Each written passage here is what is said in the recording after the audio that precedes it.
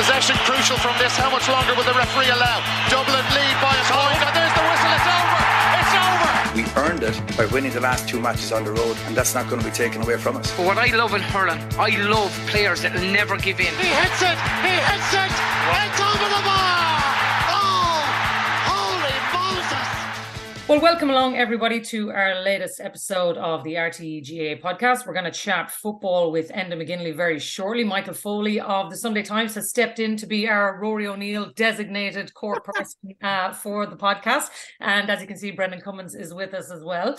So, look, Brendan, let's start it off with Cork Limerick this weekend, a shootout for a place in the All-Ireland series. If you'd have told me at the start of the year that it was going to come down to this, I don't think anybody would have expected that this was the one where it was all on the line for Limerick.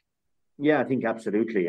You step out of the league final. I'm not saying that the Limerick has been anything like what we saw with Waterford last year. In reality, Limerick have won the first game by a couple of points, lost the game by a point, drew with Tipperary. So it's not that everything is complete catastrophe for them. But in the grand scheme of things, being favourites to win the All-Ireland and now in their own back garden playing, what I would say is that they rejuvenated Cork. I'm seeing a steel in the middle of Cork that's been really impressive. And it'll be disappointing for them and for the whole lot, obviously, if they go out next Sunday afternoon, which I would expect to happen, to be honest. I think when all the cards on the table, Limerick will have enough.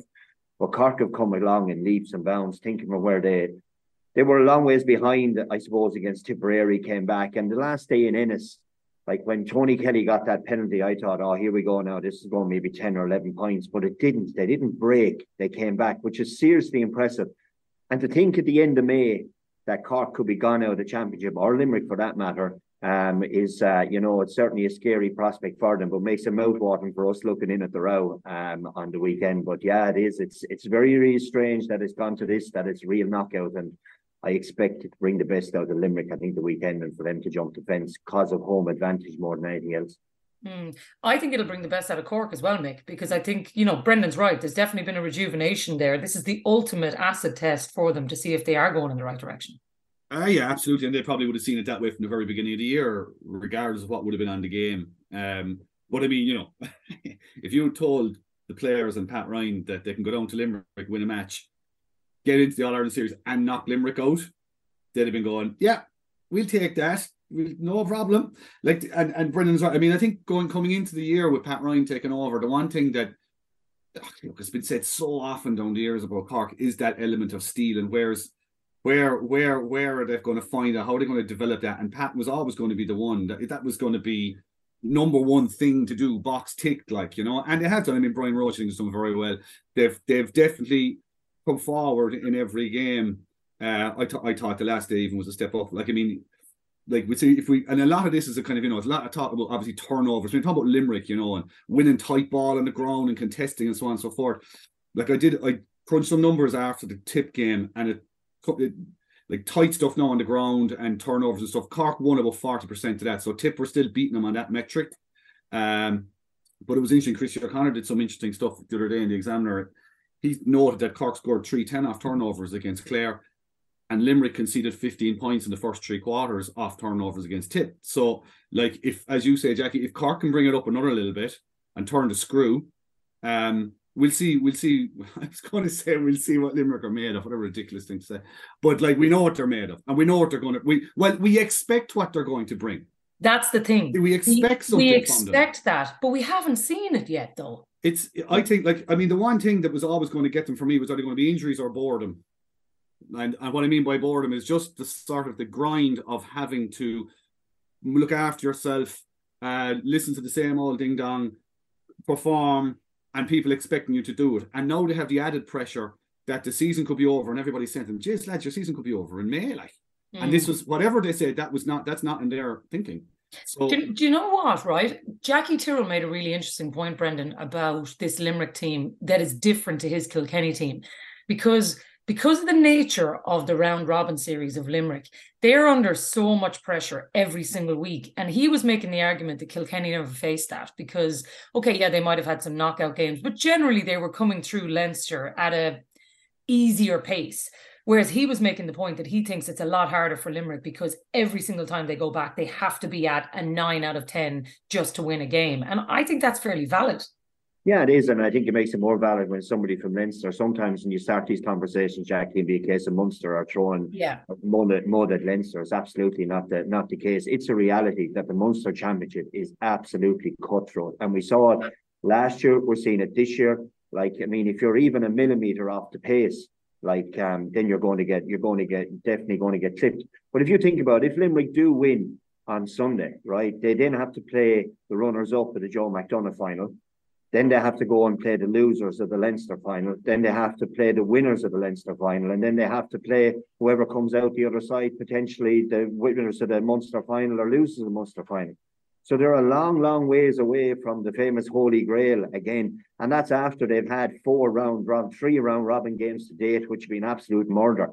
And you do have that target on your back. And sometimes in the dressing room, I had the experience of 2010 when, or 11, I suppose, in Tipperary were very famous for a 1 in a row, as Jacqui would be telling me when we were above in the studio, right? But like sitting in the dressing room the day of the All-Ireland final in 2011, we kind of had a feeling, I think, that we're not really at it. But you know what? Like, it's in us to do it. But the reality is, the more you think about it, the worse it gets. And I think sometimes looking at Keane Lynch, Garrod, Hegarty, I'm looking at them going, they're half second guessing themselves. And inside in their heads, the sports psychologists in them, because they're real attention to saying, you know, trough the shackles, forget about it, doesn't matter, express yourself. And that's kind of manifesting itself in playing through people, like trying to pass the ball over somebody's head, trying to give a dummy puck, trying to be in parts of the pitch you wouldn't normally be to mix it up.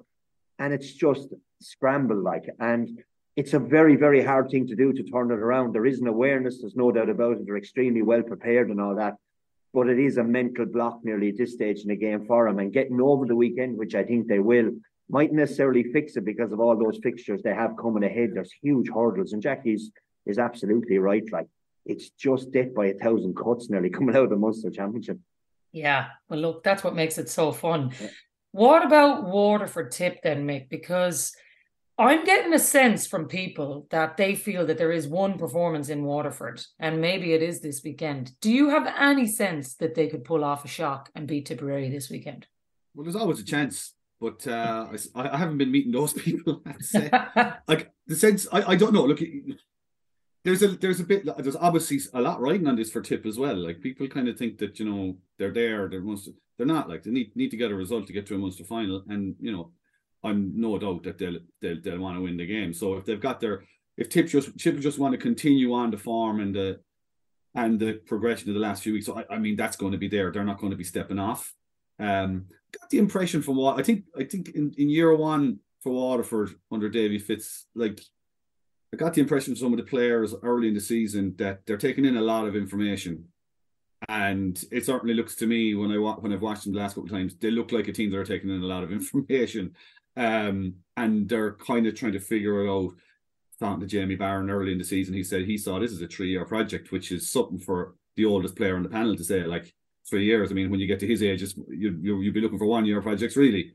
But you know, in fairness, like, I mean, they're building and whatnot, and there's obviously pressure on from the outside now because even the performances haven't been great, whatever, but the results.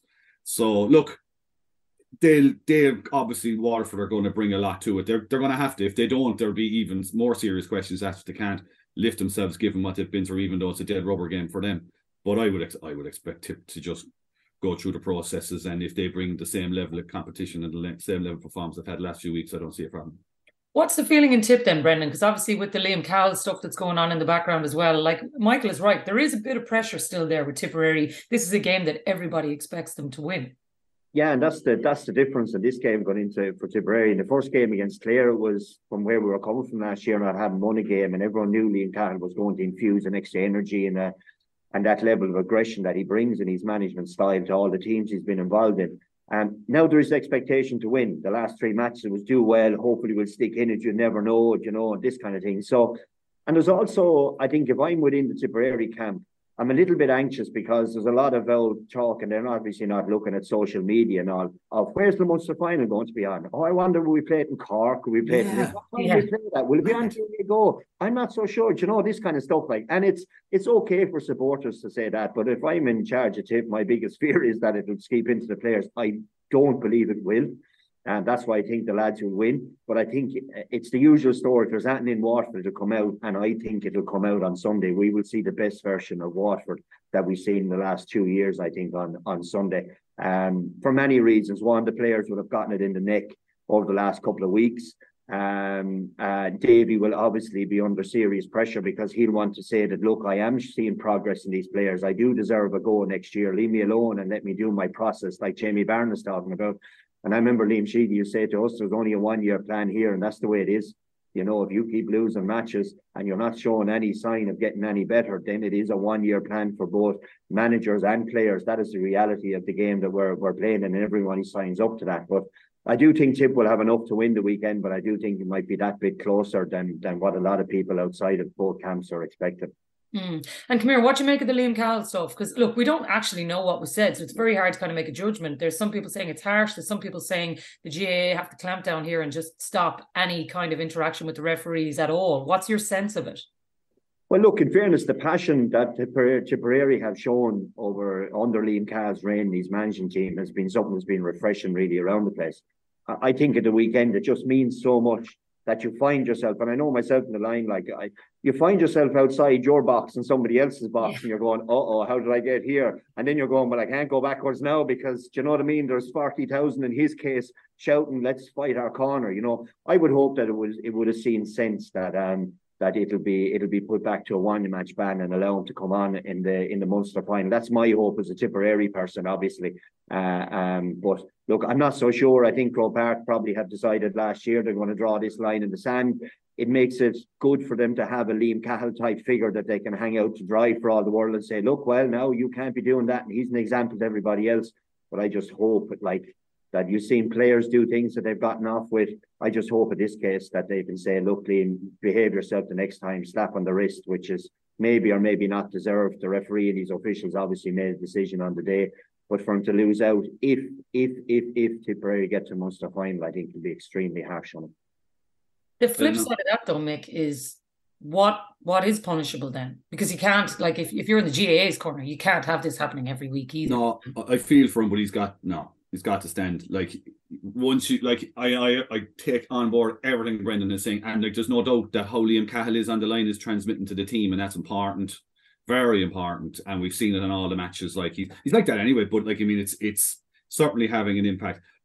But unfortunately, for better or worse, you have to be aware of your surroundings and where you are. And it's a big Munster Championship game. It's live on television. You cannot be, and you can't do it at any level, but you have to be aware of what's going on and stay in the moment almost, like, as best you can. And I appreciate I've not stood in those lines, and I'm not a great man to talk about that, but you have to be aware. Like, it's a 4-week suspension. They've changed the rule at Congress last year. It was a 1-game suspension, which I think that in itself, bears a bit of consideration, because 4 weeks, there was always an argument about time-based suspensions, that 4 weeks could mean one thing to one fella, and it could mean 2 or 3 games to another fella. It depends.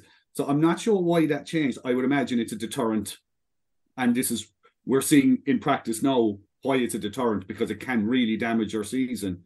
Look, as you said, we don't know what was said. Maybe there is grounds for an appeal and some kind of an escape hatch. But I'd say the GA, I would agree with Brendan, I'd say the GA would be slow enough to back off of this one. Yeah, I think so too.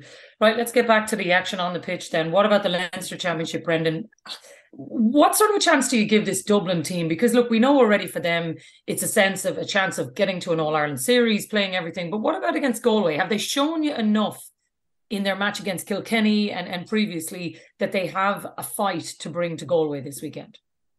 Well, if we're talking about the Kilkenny game, I'm not so sure. To be honest with you, it seemed to me that Kilkenny won the game in kind of second or third gear. Fine. But they just played away, and even listened to the commentary on it. They were saying there's something missing, there's a spark missing. It's an intensity, it's a fight. It seemed foregone conclusion to me is kind of what it screamed out at me watching the game.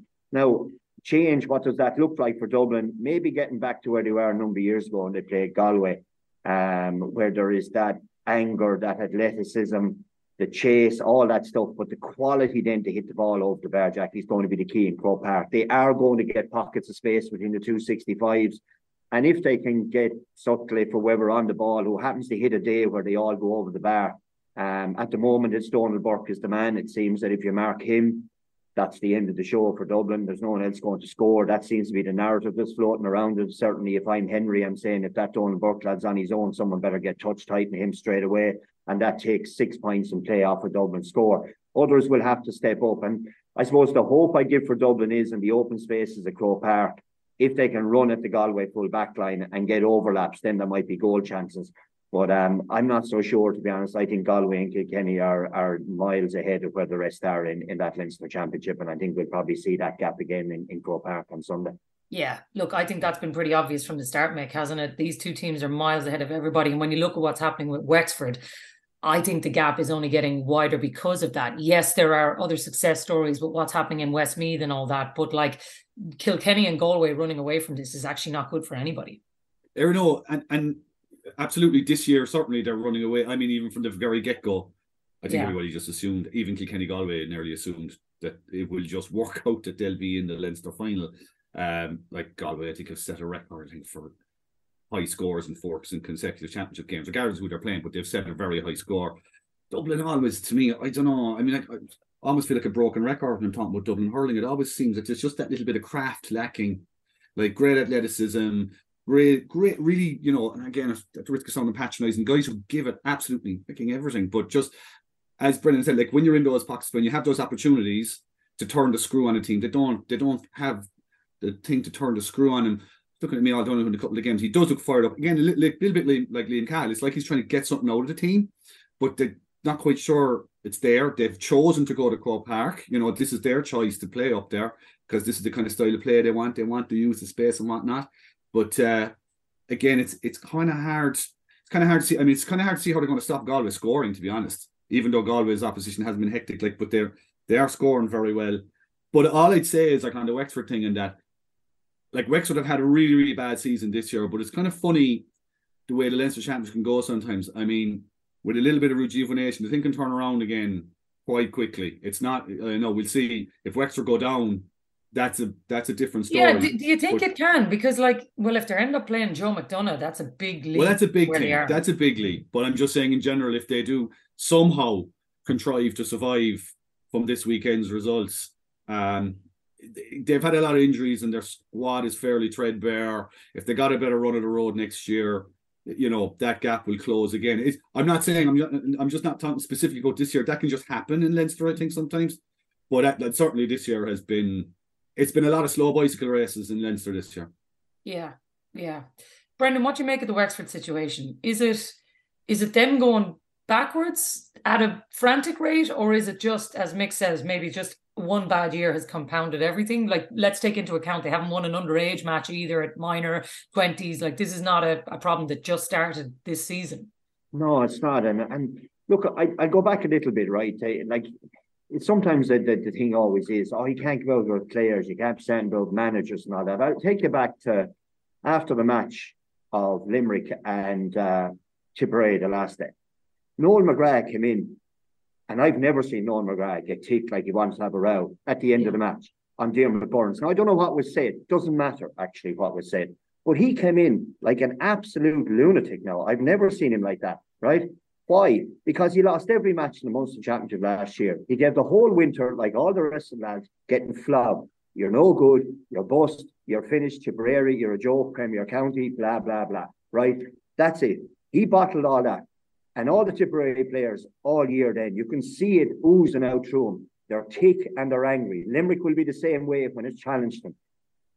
Take the flip side. Wexford players, unbelievable ability. They have all the tools they have. They are 17 points up against Westmeath. 17 points like. They lose by 19 points then to lose by 2. So I think there's huge potential inside in Wexford.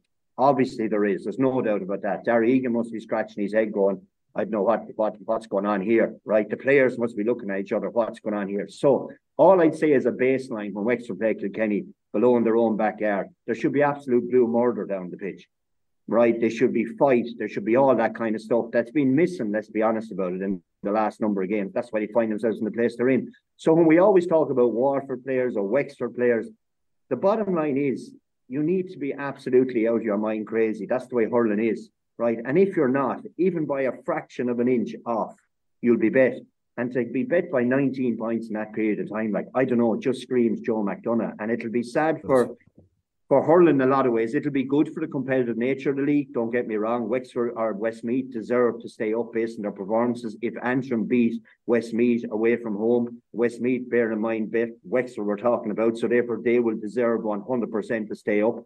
And then Wexford will deserve to go down. But from a hurling point of view, we'll be all obviously going, Jesus, we'd like to have obviously the stronger teams, as we call it, in there. But the responsibility is on them as a management and players to get the act together and make sure this doesn't happen. And that hasn't happened this year. And the consequences are going to be fairly stark for Wexford hurling because of it. Yeah, that's the thing. I do find the debate interesting though, Mick, that on one side you've got people going, oh, you know, the traditional hurling counties, we want the likes of the Wexford at the top table. But actually, if we want to promote the game, you want the likes of the Antrims, the Westmeads, the Carlows, the Laoishes, the Offaly's, what's happening there. And I know Offaly are a more traditional county, but my point is you want them raising the standard where they can come up and actually genuinely compete. And actually, I think that's a good thing for hurling as well, that maybe it wouldn't be the worst thing in the world to see something like this happen, because it becomes a crisis for Wexford, but also you've got the other teams who are really making massive strides, which, like what Westmeath did, should be applauded. Yeah, like sometimes we talk and think ourselves into a rut about this stuff. Yeah. Like Brendan said, Wexford lost by 19 points to Westmeath last weekend in a period of play. If that had happened against Kilkenny or Galway or Limerick or anyone else, you'd be going, what happened there? Like, you know, so I mean, that's the number one thing. The other thing is, they had, like, you got, what is it, 4 games or whatever it is to prove yourself, 5 games in a round robin. And if you can't stay up, that's it, right? The problem with hurling, always and ever, and it doesn't matter what you do with the structures, is the fact that there's such a small ecosystem of elite, in inverted commas, counties, elite counties that are there that can actually compete consistently with each other over a stretch of time. And I mean, that's just a complete dereliction of duty by the GA over about 100 and odd years, not to be able to grow what apparently is the greatest field game in the world, yet we only have it's joke, like. But so what you have is, you have this reality. People going, oh, Jesus, if Wexford go down, the crowds are going to go down because Wexford bring a great crowd. So what? Like, you know, you get it together. As Brendan says, there's great potential there. Maybe this was a 1-year blip, but they'd want to come back. As you said, they'd want to be raging down there next weekend. They'd want to be sparks flying. And next year, they'd want to be raging every match as well to get the hell back out again. Because, I mean, you go down. I mean, you look at the Joe McDonagh. There were some teams in there that underperformed this year. I'd like to see Kildare playing Wexford next year, because Kildare should be raging when they come back next year. I would say Kerry would say there was a bit more in themselves than they produced this year. So, like, it's not going to be straightforward, you know. I mean, there's a lot riding. Like, Antrim have a lot riding on the game at the weekend. Westmeath season has peaked, so I mean, I would expect Antrim to go and get a result, which leaves Wexford looking obviously for a result in their game, which I don't think they're going to get. So I think they're going down. But look at their season, like record league concession at home against Clare, 620 something or other. That was a record for concession at home in for a league game. They've won 2 matches out of 9. What are you going to do? You know? Yeah, you get what you deserve, don't you? Maybe if it's Sunday night at 9:30 and I'm sitting below in a Scotty looking out the window and I'm wondering, my God, we're in the Joe McDonagh. The only positive is that they should win the majority of their games. They should get to the final, which brings them back into a preliminary quarter-final next year, which still keeps them in the hunt in the Liam McCarthy chase, having played teams that gets their confidence back up again. If you're grasping at straws for anything next Sunday night to try to give you a bit of hope, and I've no doubt the players are in Wexford, Jacqui, they just are. Like, it's as simple as that. Do you know what I mean? They've had this slump. You can get caught in a rut. And I'd be hoping for them, and I'm sure, based on all I know of them, like, it's only 2019 that I was eating my nails above in the Davin stand because thinking they were going to beat Tipperary. That is not a million years ago. The players that are involved there, the core of them are still there. The passion is still high in there, but for whatever reason, it's gone sideways. And it's a blip. I've no doubt about that. They'll come back roaring. They're a proud county, and they'll be fine in the long run. And this kick in the backside might be something that was needed. Yeah. Last word then on what's coming the other way, Brennan, because look, Mick is right. The Joe McDonagh has actually, like, it's a dogfight to get out of there, to even get to a final. Like, you've been involved in, you know what this competition is like. I think for the likes of what Offaly are doing, for what Carlow are doing, they deserve their day. And actually, for whichever one of them wins this final, it's going to be a great day for them. I think the Offaly story has really taken so many people this year. It's just been lovely to see what they've done at underage, but with this team as well. Yeah, it's been fantastic. I think when Michael of our parish will say came involved, he knows what's needed. He knows what players need. Shane Lowry obviously has come in as well as a supporter. He won't support something that he thinks isn't being managed properly. And the fruits of that are they have a great generation of hurlers. Not only will say I know their minors are beaten the other night, but either way, but their under 20s are a joy to watch. The screen of young fella is unbelievable. So, you know, they really are on the up. Now they need to beat Carlow. They need to get into that next level. And we talk about that competition. Look at Kildare. I mean, like Kildare got to a league final and then struggled to win any game, and are obviously now down to Christy Ring status, you know. So it's competitive, and that's what I like about our hurling structure. Everything is competitive. You're not at the pitch of it, you go down, and that's the way it is. Laois the same way. You know, they couldn't get a couple of games over the line, and you'd have expected Laois to be in this final rather than Carlow if you spoke 2 months ago. Not the way it is. So no, it's great, and Offaly hurling is definitely on a high. They need to push through now and win this Joe McDonagh final, and then do a little bit like what Antrim and Westmeath have done. Get a foothold. Don't slip back down the mountain, and that's going to be the next challenge for them. But obviously, getting over the Joe McDonagh final is the first step. They've been fantastic. If only you could get the same publicity that the Tailteann Cup has got this year, Mick, we'd be absolutely fine if everybody was chatting about it, because this has been a great competition. We need a football analyst to come out roaring and shouting about what a waste of time it is. I think that's what we need there. It's been, look, the one thing that's always that is working in hurling is the tiered system, and it always has. And then people talk about, you know, the attention. I really think there's just too much attention given to media attention, or lack of. Like, if you're driven by the amount of media attention you're getting, well, then drive yourself on to get to the top tier. You'll get loads of it to the point that you won't want any, and you'll put media bans in place, you know. So, I mean, it's sort of, it's ridiculous, like. So, I mean, I never get too high up or low down about, like, how much coverage is the Joe McDonagh final going to get? It's going to be live on TV at the weekend if you want to watch it. Like, so, you know, don't be getting too excited about it. But, like, I think, like, Offaly have been very steady and good in their work this year in the Joe McDonagh. Okay, they've sent out a weekend team the last game against Carlow, job done, and had the added bonus of effectively knocking Laois out because Carlow won handy and went into the final. So I'm sure that wasn't lost on Offaly either in it. But Jacqui, was interesting you said earlier on, just when you were mentioning traditional counties we were talking about earlier, and you mentioned Offaly as a traditional county.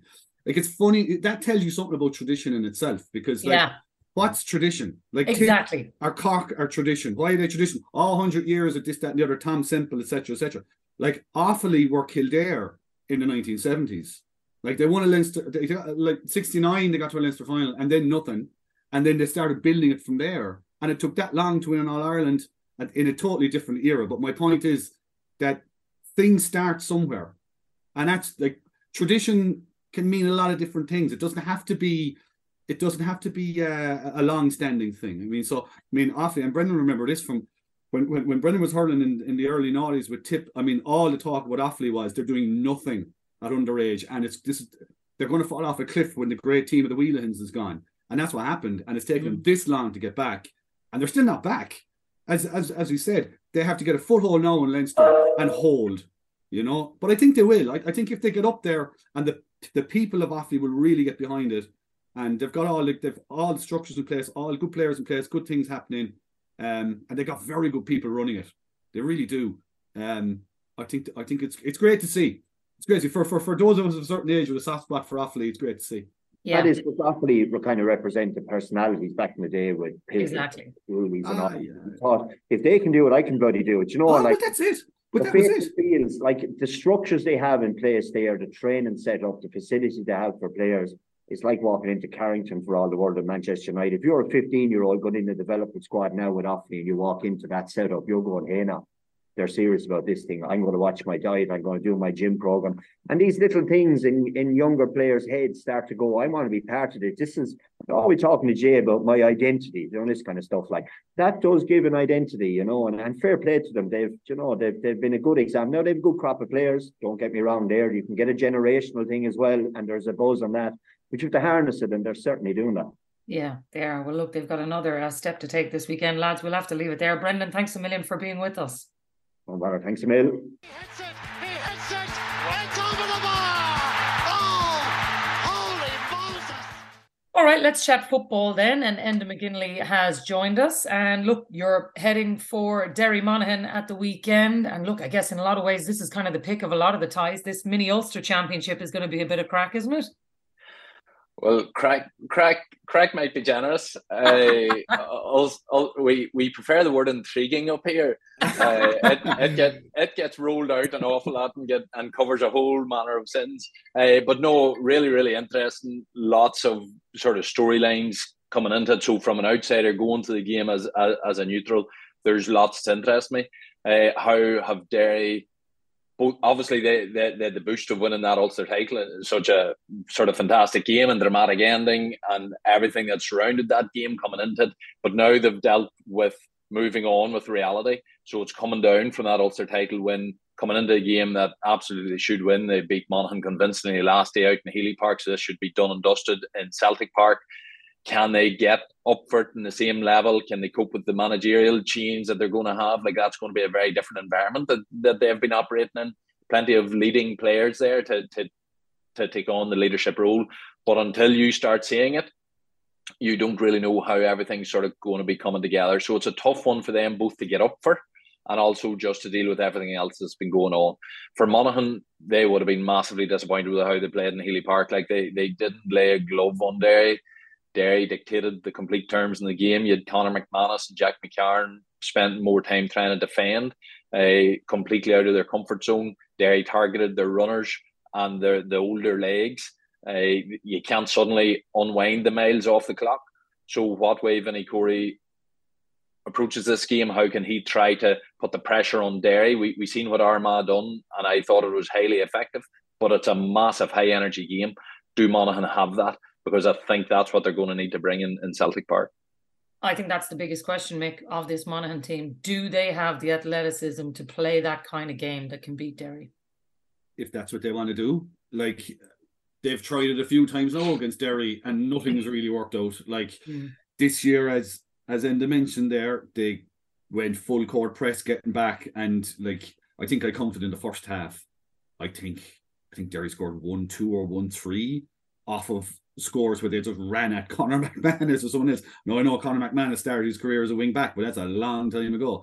And, like, they tried that, but then the year before, they kept McManus up with someone, and that didn't work either. So kind of eventually comes back to, well, are we, like, do they just have the players? Now, I actually think that this is a really tricky game for Derry, because, like, it's not just an Ulster thing, it's a football thing, I mean, you don't like playing a crowd that you beat handy too soon after you just did, right?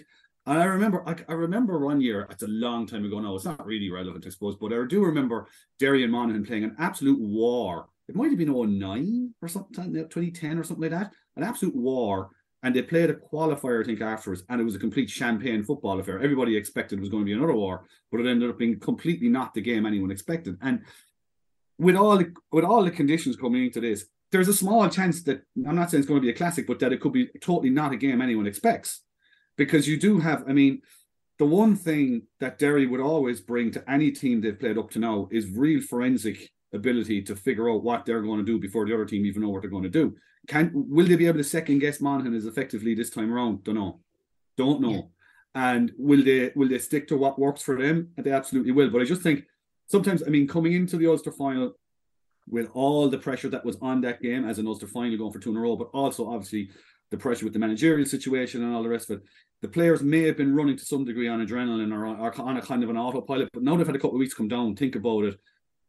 Again, I always say it's not the media, it's social media, whatever. It's not the print media, it's not the broadcast media. It's the general chat that guys have to deal with. And they've been listening to that for 2 weeks, and lads asking them opinions about all sorts of stuff that they probably never expected they'd be asked about in the middle of the summer. So now they have to bring an energy to this game to see how they're going to be. So I just look. I could be totally wrong. Derry could come out and run all over them, but I have a feeling this could be a very, very awkward game for Derry. Yeah, I do think just generally the emotions of an Ulster final, I think for Derry and for Armagh as well, actually ended this weekend. It's just the difficulty of coming back down and resetting for another completely different competition, going from, like a high intensity Ulster Championship in Clonus where everybody's all over it. There's massive colour. And then you come out and you're back in a completely new round robin situation where you're trying to calculate how many points do I need. Like, it's a completely different emotional train that they're jumping on again. And it's not just Ulster Championship. They were going hard at the McKenna Cup stage. True. And then during the National League, they were right at the tip. Like, my views on that Celtic Park game against Dublin was Dublin had at least 2 more gears. You just know, as big players haven't come through big games, there's only certain things that has you that wee bit of nervous anxiety all week coming into it. And no matter what, Dublin players were not in that place for that match again there in Celtic Park. Derry were. You could sense the supporters, you could sense everything. So, and they pushed on, got promotion. They just showed no let up at all. So they've been at that ceiling the whole time, which has been remarkable. Like, their consistency has been phenomenal. And then through the Ulster Championship, they wanted to do that back to back. You could sense that coming out from them. But you're absolutely right. This is now restart again. 3 games here to get out of the group, and they will get out of the group. So it's do they dip? And we all know, like, we even seen it with Kerry last week, these top teams, whenever they're at 100%, they can be phenomenal. Whenever they're at 95 or 90, it's a completely different thing. We haven't seen Derry. Derry have been so consistent. We haven't seen Derry at 95 or at 90. And I struggle to see how they'll get up to 100. If they do, fair play to them. That's amazing. But I agree. I think this is the game that they've just mightn't just be as sharp as what they have been. Yeah, and that's the other thing actually in this system, right? For the top seed team like Derry, the first game isn't the important game; it's the next match. Exactly. So for the likes of, we'll say, Cork Loud going out this weekend, for example, this is the biggest game of their year in terms of going forward. It's not the biggest game for Derry. There is a dynamic there. As Enda says, they will get through. So I mean, whatever happens on Sunday on the weekend, let's not get too high up or low down about it. Let's just take it as it is, and we move on. And our old friend process, But it's the next game really. Off the top of my head, I'm not sure who they're playing next, but it will be the next game. Will be the one. Is it though? Like, I was listening to Eamon Fitzmaurice making the point though, Mick, about the waiting of winning it. Because like I'd probably be like you. I'd be a bit like, sure, look, they're all getting out. Who cares? 3 teams to come out. Nobody really cares. But actually, Eamon was kind of making the point that you do want to win it. Because first of all, you want to win. You want to go the direct route or whatever. But also there's an extra week's rest built in there. Like, there is other benefits to this that maybe we're not accounting for enough when you're an inter-county manager thinking about these things. Sure, no, absolutely. No question about it. I would just say from a Derry perspective, like, say, if you're talking from a Kerry point of view, for example, yes, that's important because the shorter route to an All-Ireland when you're defending it is the way to go. Yeah. But if you're Derry, maybe it's slightly different. Like, the hunger, I would say the hunger should be different for Derry. Like the drive, if they do get into, I think if you finish first, you go straight into the quarterfinals. You dodge an extra game. If Derry have an extra game, okay, it could be a trappy one. But these are the games they kind of need at this stage of their development. Now, I'm not like, none of this is running around their heads. They're just going to go to win the game. Again, this is people on the outside possibly overthinking these things. But they'll go out and they'll obviously want to try and they'll expect to win against Monaghan. I expect them to win. Like, don't get me wrong, I do expect them to win. I'd be a bit like Enda. Like, I don't necessarily think they're going to be brilliant doing it, but yeah, no, it's useful. It is obviously it's useful to win the game and get your last 8, but it's not the end of the world if you don't want to. I think that this season we're all going to have to just accept that we're going to look stupid multiple times, and then we'll all try to look really wise after the event, and we'll all know, well, this is exactly how you need to approach this new season, and we'll all base it on an N+1. But for me, the winners, looking at what happened with Mayo, whenever they had 3 big games in a row, end of the National League, then into the league final, then into Roscommon, where Roscommon were sitting, while Mayo were playing the National League final, Roscommon were sitting in Abbottstown having their preparation weekend. And we've seen what happened in the championship that week after. I think having that gap week for these big teams is massive.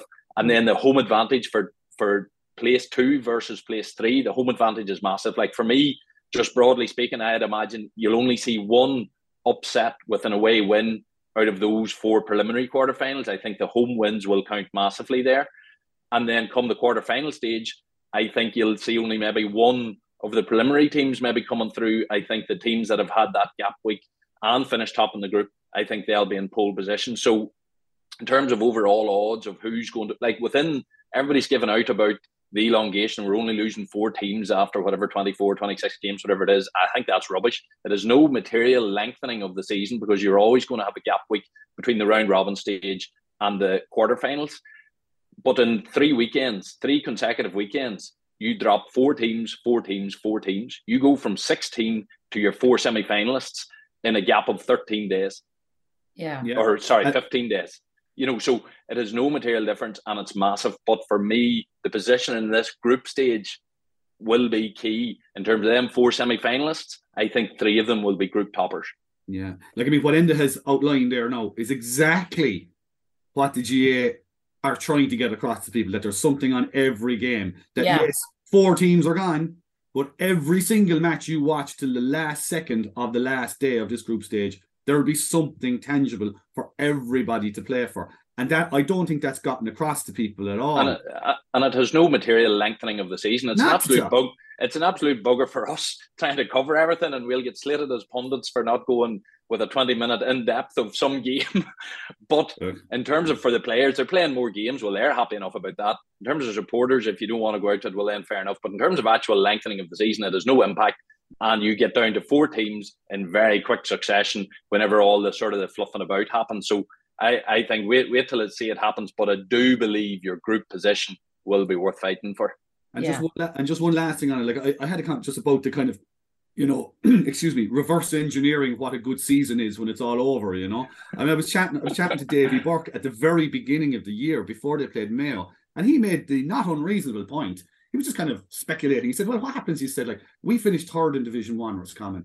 What happens if we finish 3rd, let's say we beat Mayo, and let's say we win a Connacht title, just for argument's sake, he said, but we finished bottom of our group because we've just run out of steam. We just ran out of juice in the All-Ireland Series to lose the matches and we finished bottom. Is that a good season or a bad season? Like, do we want to Connacht and to finish 3rd, or do we want to hold back and go? No one knows what a good season or a bad season is. And like, it's fascinating. Like, for year 1, it's fascinating. It's probably get less fascinating like everything as years go on, because teams will work out what dynamic works best.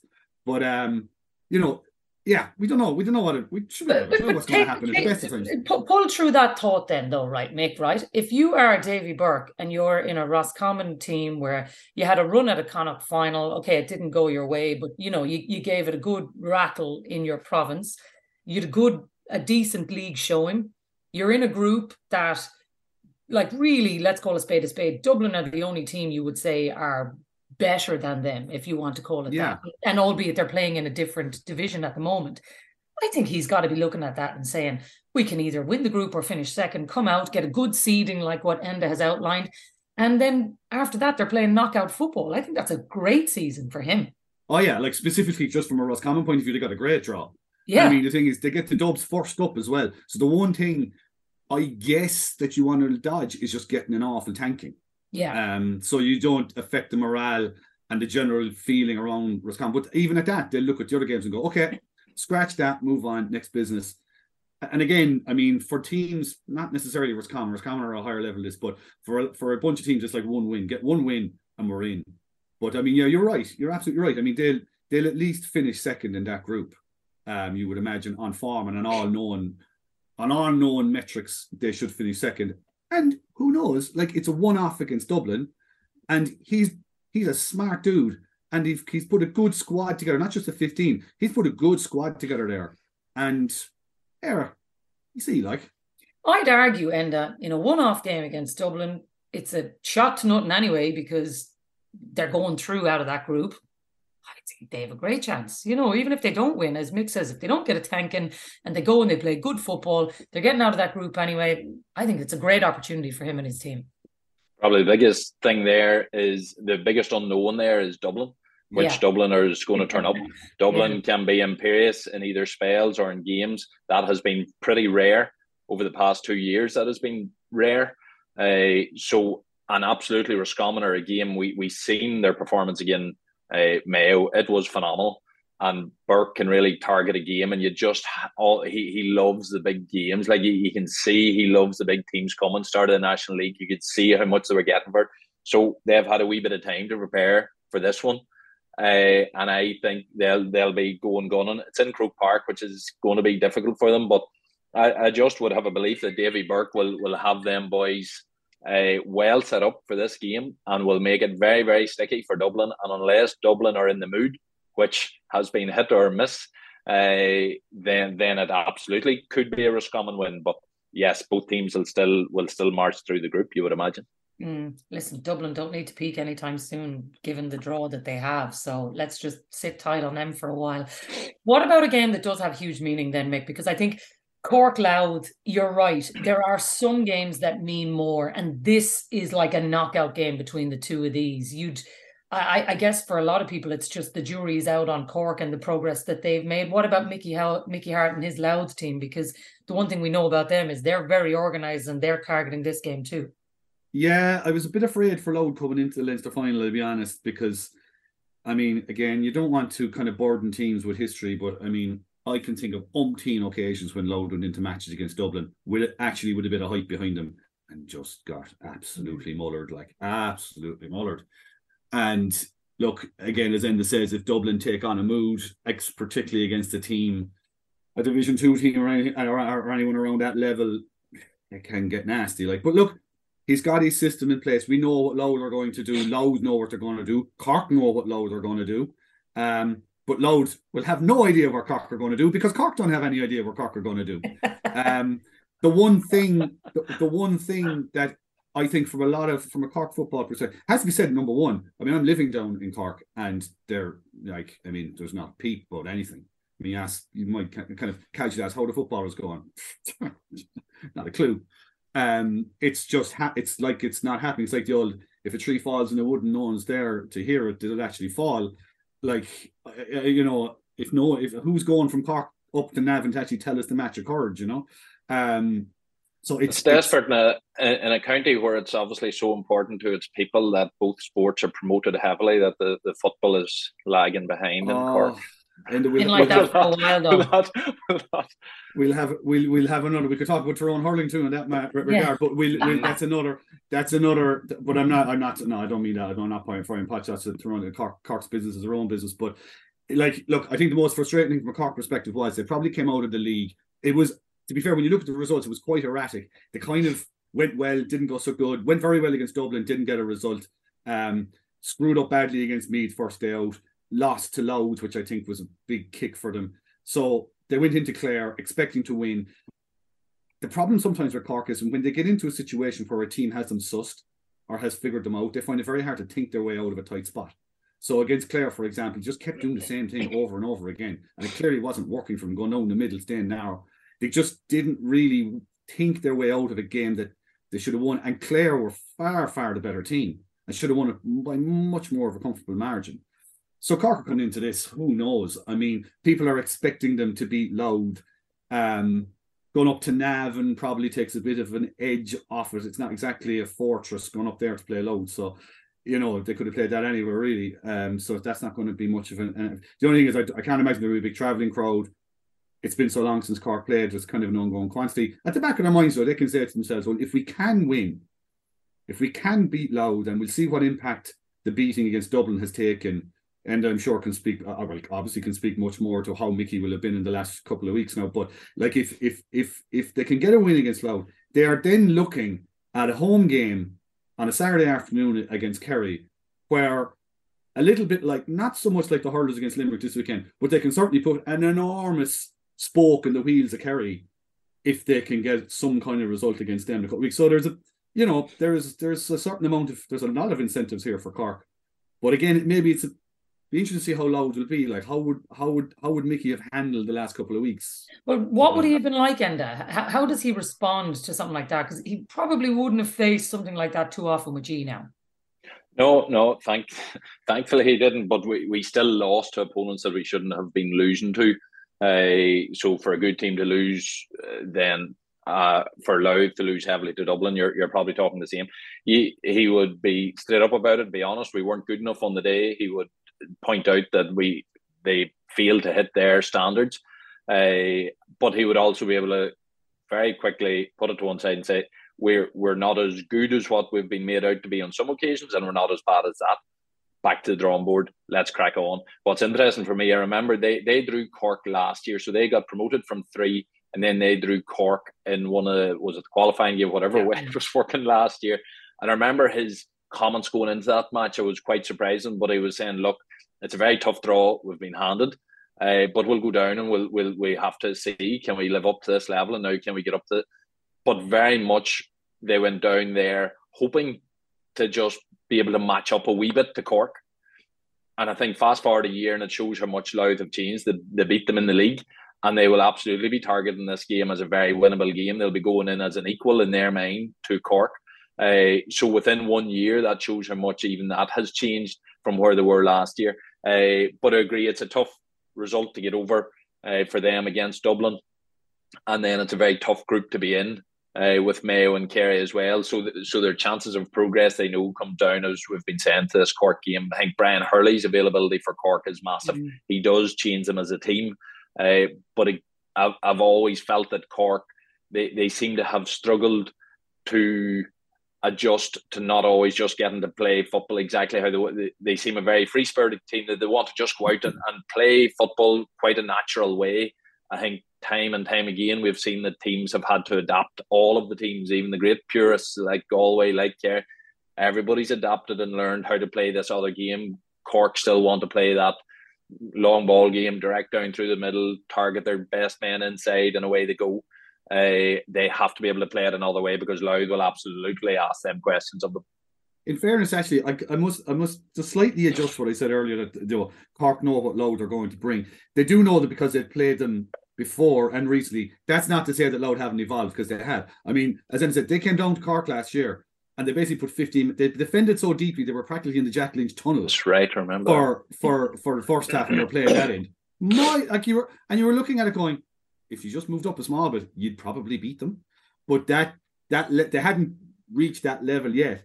The other thing that's always intrigued me about Mickey Ashley, and this is going back to another era altogether, he's always had a little kind of thing about Cork, because I think as a manager, he likes, like all managers, he likes the controllables, and he likes something that he can analyse and see trends and see things.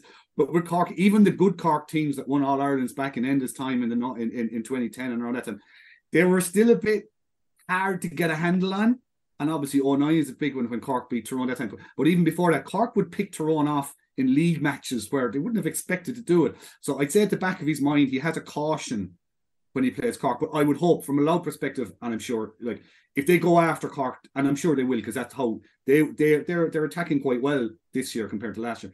They'll go after Cork, and if they can get him turned, I mean, a Louth victory would not be a surprise at all. Yeah, I guess the one other thing about the game being in Navan, Enda, is, I don't know, and I totally get the neutral side of it and all is great, but dragging these two teams to Navan just feels like such a random spot for this game to be on. You'd have loved for this to have been inside in like a county ground where one of the teams is at home. You'd have an enormous atmosphere. I have no idea what kind of a crowd is going to be in Navan at the weekend, but it seems an odd one to me. Yeah, I think small will be the crowd that'll be in Navan at the weekend. I think Louth will come out in decent numbers, but again, the pop of the bubble that Dublin defeat will have hit them, will have taken a wee bit of that enthusiasm away, and the knowledge of the rest of this group and everything else. So, I think the positioning of this game won't add to the spectacle, but I think for those looking at where teams are, these are two teams in a pretty interesting position. This is a big tie, massive in the group. So there'll be plenty there for everybody else to sort of everybody involved. I mean, and all of us and loads of people that are keeping a close eye on things. This will be definitely one of the results that you'll absolutely be looking out for this weekend. You mightn't have your eyes on the game, but you'll be absolutely looking out for this game. But in terms of the actual people walking through the gates, mightn't be too many. Yeah. Look, last word on it then, Mick. I guess this is the sense where we're going to get a real idea of what this competition is like, because it is games like that one where there's a lot on the line. Yeah, there's going to be a bit of shadow boxing in some of the other ones, but I think things are going to really start taking shape after this weekend. You know, it's going to really ramp up towards the All-Ireland series from kind of next week on. Yeah, no, I like the system. You know, I no, like we discussed earlier, I've no problem with 3 teams going through, and that's just the nature of the beast. And as Enda said, it's not affecting schedules, it's not pushing the clubs back, etc. All that carry on. And you will, again, as you say, we get a sense this weekend now with Cork Loud. It's about what this competition is like. Again, it's just a pity, as you said, it's not going to get huge coverage. I don't think it's on television anywhere at all. I don't think even GA go or carrying it. And the crowd will be small and all the rest of it. But it will give you a sense of what it's like, and it'll be as it evolves. I mean, Donegal-Clare was a bit like that last week as well. That was a big game for both of them. You got a sense of it as well, like the disappointment in Clare when they didn't get the result, and Donegal obviously then the flip side after their difficult couple of months. You know, they've got a new lease of life, so all that stuff will evolve. I always find the GA supporters, GA consumers, they're a hard crowd to crack. Like when you're trying to kind of just explain, give this a chance. Yeah. I always describe the GA crowd as the crowd. They won't go to this match, but they go to the next one if this one is any good, and that kind of applies to structures as well. And I have to see how this pans out. But this one, as you said, this has a kind of a mix, because there are some matches that are big this weekend, and there are other matches that are kind of like stepping stones to other games in another couple of weeks, which is good for the competition overall. And as we get used to how it works, I think it'll all be fine. It'll all be fine. It'll all be fine, Enda, won't it? I think that's the sense we're getting. It'll all be grand. Yeah, if we're pessimistic as a GA crowd, Christ, on the football side, we are brutal. It's just self-loathing on a level, I don't know. I couldn't believe it. I was at the Ulster final, obviously doing co-com at it, and it was phenomenal. Like I'd brought my wee man along with me, and he loves sort of doing the wee stats, and he was standing up there, and he was just blew away by the occasion. We were walking out afterwards, and he was just, you know, obviously not connected with the team, but just blew away by the entire occasion, the tension and everything else from it. And then Lee and Paul, this wasn't great game, poor quality. And I was like, what? And on the God are we waiting on? And every good game of football that comes along, the comment is, the football championship needed this. We've had a host of clinking games around. Now, yes, they're bathed within lots of games, because that's the football championship. You have 10, 15 games. But we've had, right from the get-go, Mayo and Roscommon. We've had Clare v Cork was a great game. We had Offaly Westmeath was a crack. We've had great Monaghan Tyrone, great, yet every good game in Tyrone. What's our comment? Well, the football championship needed a good game because we haven't had one.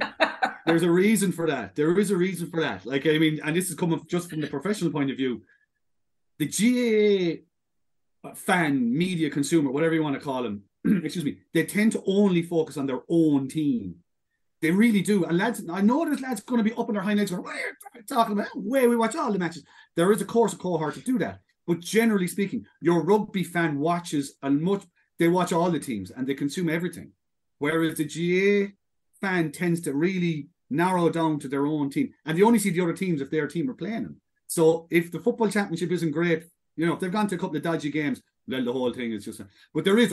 Look, there's this underlying self-loathing about football that's been there for time immemorial, lads. I could pick out newspaper articles from 50 years ago that are having the same soul-searching conversations that we have now about structures, and the quality of the football and hand passing and you name it. And never change. It does not change. I get nailed at times because I do try to be positive, because I think there is plenty there to be positive about. But don't get me, that's not me saying that I like defensive football, that I like these lateral phases of play. I hate it. I can't stand it. But equally, like, say those find them absorbing and intriguing. Intriguing. That is, if we ban intriguing from the pundit vocabulary at the minute, we're goosed. We're all gone. But the Ulster final was a slow burn. It was a struggle in the first half, and that's what people are. Well, like, this game wasn't good. But you don't go to an action movie and expect it to be absolute bang and bust from minute one the whole way through. It doesn't. The story gets going, it bubbles up with a few incidents, and then it reaches a crescendo. That's what football matches tend to be. You could start football matches literally in the last 15 minutes now, and you tend to get all the best stuff. the first 50 minutes sometimes can be, but there'll be incidents in there that are intriguing. There's a build up to it over time. You start to see wee patterns, you start to wee holes in that there. So there's lots to look at, I think, plenty to enjoy, and we'll get it again this weekend. Like, the Football Championship needs a big game. Hopefully we'll get it this weekend. We get it at Cork and Loud, and no one will see it. But, like, you know, I think what you're saying, Enda, really is that the Football Championship needs more John Wick. That's it. It needs just constant from the beginning. But if you get that, the body count will be way too high. Way too high.